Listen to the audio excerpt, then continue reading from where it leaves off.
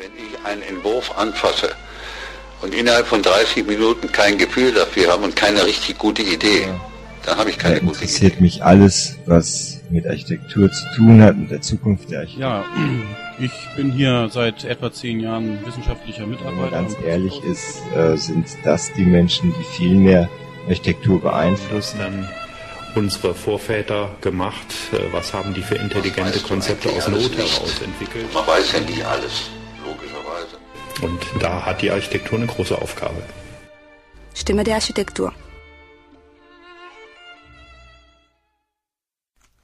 Sie hören die Sendung Stimme der Architektur, ein Programm der Kulturredaktion auf Radio Darmstadt 103.4 MHz und auf dem Kanal 99.85 MHz. Mein Name ist Doris Eckert. Im Januar 2008 haben wir die Radiosendung Stimme der Architektur ins Leben gerufen. In der Sendung geht es um das Thema Architektur und Städtebau. Wir sind eine Gruppe von Studenten der TU Darmstadt. Diese Sendung ist nicht universitätsabhängig und wir machen das ehrenamtlich als Hobbyisten. Die Sendung wird an jedem dritten Mittwoch des Monats von 21 Uhr bis 23 Uhr live aus Radio Darmstadt gesendet. Am 6. Mai fand die 3. Solartagung zu dem Thema Zukunft Solararchitektur in Mainz im CDF-Konferenzzentrum statt. Aslan Damghani und Kiomas Kasarani waren vor Ort mit dabei. Leider waren unsere Aufzeichnungen aus technischen Gründen nicht zu gebrauchen. Aber wir würden nicht zur Stimme der Architektur gehören, wenn wir nicht die Interviews nochmal telefonisch nachgeholt hätten.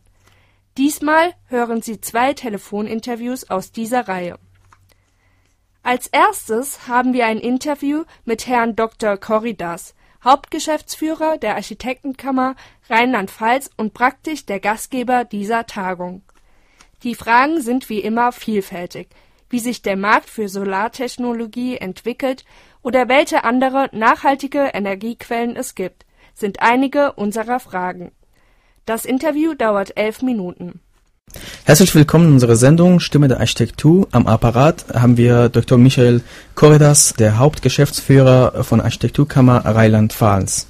Unsere Fragen gehen um die 3. Tagung zu dem Thema Zukunft Solararchitektur, welche am 6. Mai stattgefunden hat im ZDF-Konferenzzentrum in Mainz. Und eine unserer Fragen an Sie, Herr Corridas: Welche Entwicklung in der Architektur sehen Sie bezüglich der Solararchitektur und Solartechnologie? Die Architektenkammer Rheinland-Pfalz hat seit etwa 2000 sich dem Thema solare Energien in Verbindung mit Architektur, das heißt Solararchitektur, gestellt. Wir haben damals erahnt, dass solare Energiequellen sehr wichtig für das Bauen und für die Energieversorgung werden. Die damaligen Lösungen sehr stark auf Dämmung von Häusern zu setzen, haben nach unserer Auffassung nur beschränkte Wirkung, insbesondere für den Neubau.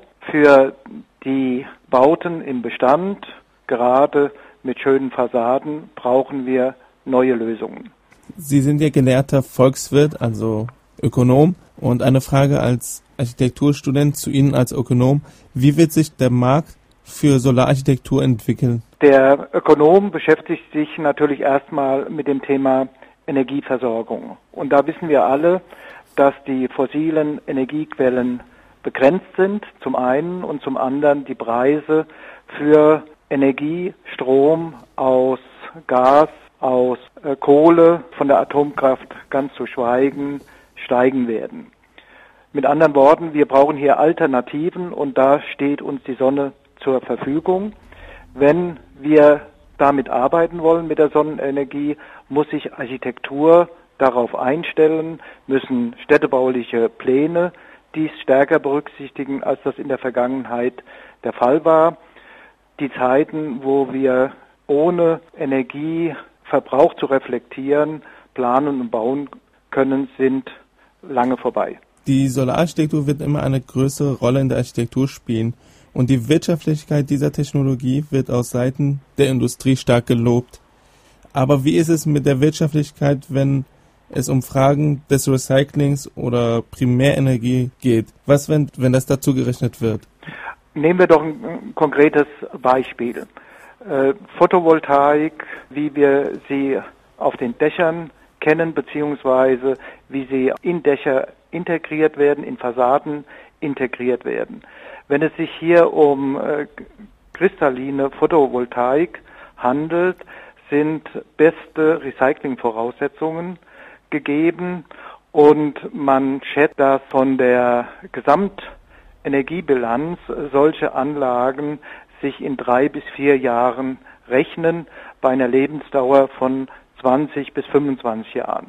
Also da ist eklatant, dass das eine sehr vernünftige und ökologisch vertretbare Angelegenheit ist. Welche andere Energiequellen würden Sie als nachhaltige Energie für Architektur und Städtebau noch benennen? Ja, neben der Photovoltaik gibt es ja das große Modell des Desertec, mit anderen Worten, den Import von Strom, von Gleichstrom aus der Sahara. Man muss aber, wenn man an regenerative Energien denkt, gar nicht so weit gehen. Das Thema Biomasse und Biogas ist hier relevant. Windkraft haben wir permanent vor Augen und auch Geothermie ist ein Mittel, was sich mittlerweile rechnet. Jetzt nochmal eine Frage an Sie als Volkswirt und Geschäftsführer der Architektenkammer in Rheinland-Pfalz. Könnten Sie sich vorstellen, dass das konzeptionell möglich wäre, eine Solartechnologie in der Wüste, im Iran zum Beispiel, aufzubauen und dann einen Teil dieser Energie dem Land zukommen lassen und den Hauptteil dann nach Deutschland rüber transferieren? Wäre sowas möglich? Also ich finde, das ist eine faszinierende Zusammenarbeit denkbar, die zu einer Win-Win-Situation führt. Ob das jetzt im Iran Gebiete sind, die analog der Sonneneinstrahlung der Sahara entsprechen, oder in Afrika, jeweils werden dort Arbeitsplätze geschaffen, hochwertige Arbeitsplätze geschaffen, die dann dort zur endogenen Entwicklung regional, lokal beitragen. Wie ist die Rolle der Architektenkammer, wenn es um globale Fragen geht, wie zum Beispiel, was ist zu tun in einer Energiekrise? Die Architekten sind ja beim Bauen immer zusammengespannt mit ihren Bauherren.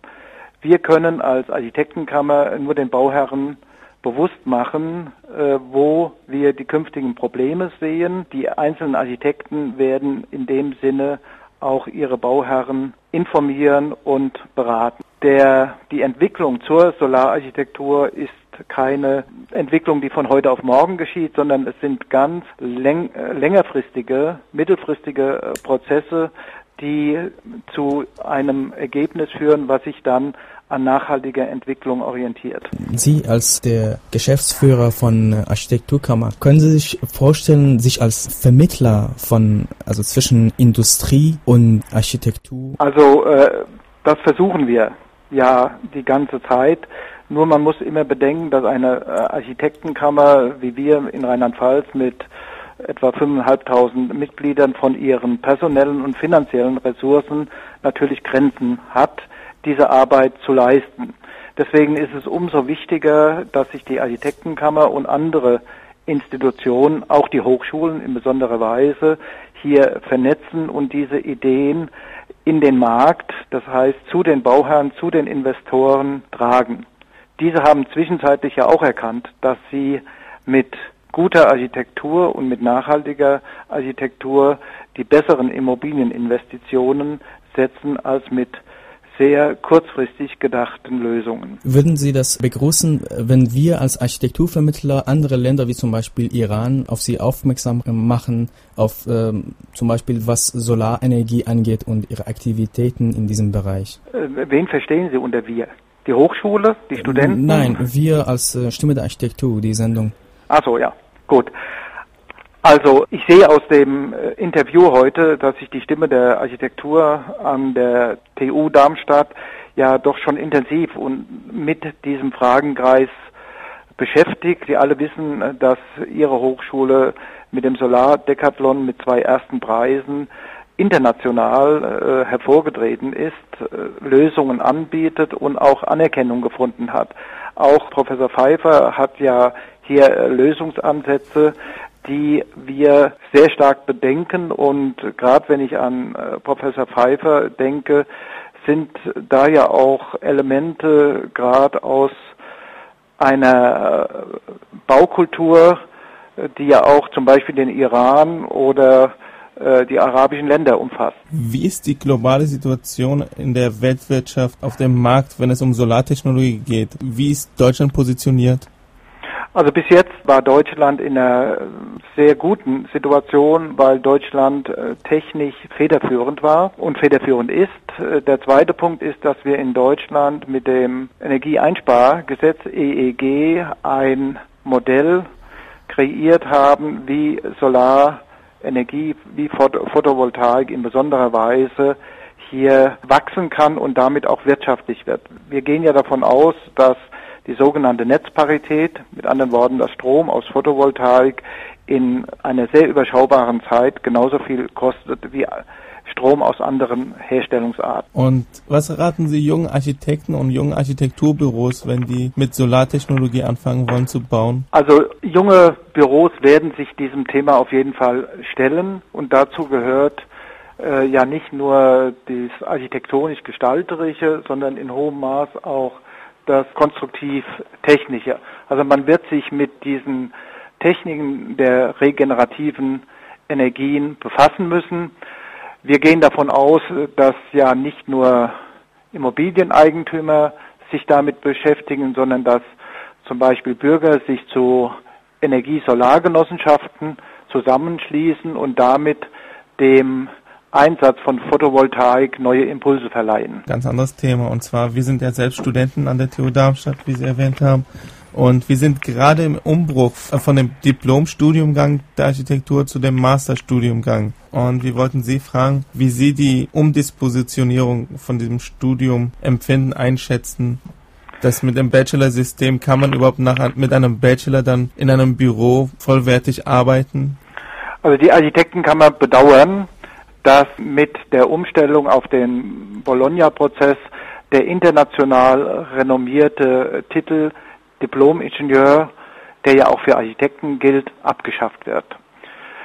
Die Bachelor-Master-Strukturen und der konsekutive Studiengang Bachelor-Master soll aus unserer Sicht aus einem mindestens 8-semestrigen grundständigen Bachelorstudium bestehen, und dann soll ein 2- oder 4-semestriger Master darauf gesetzt werden.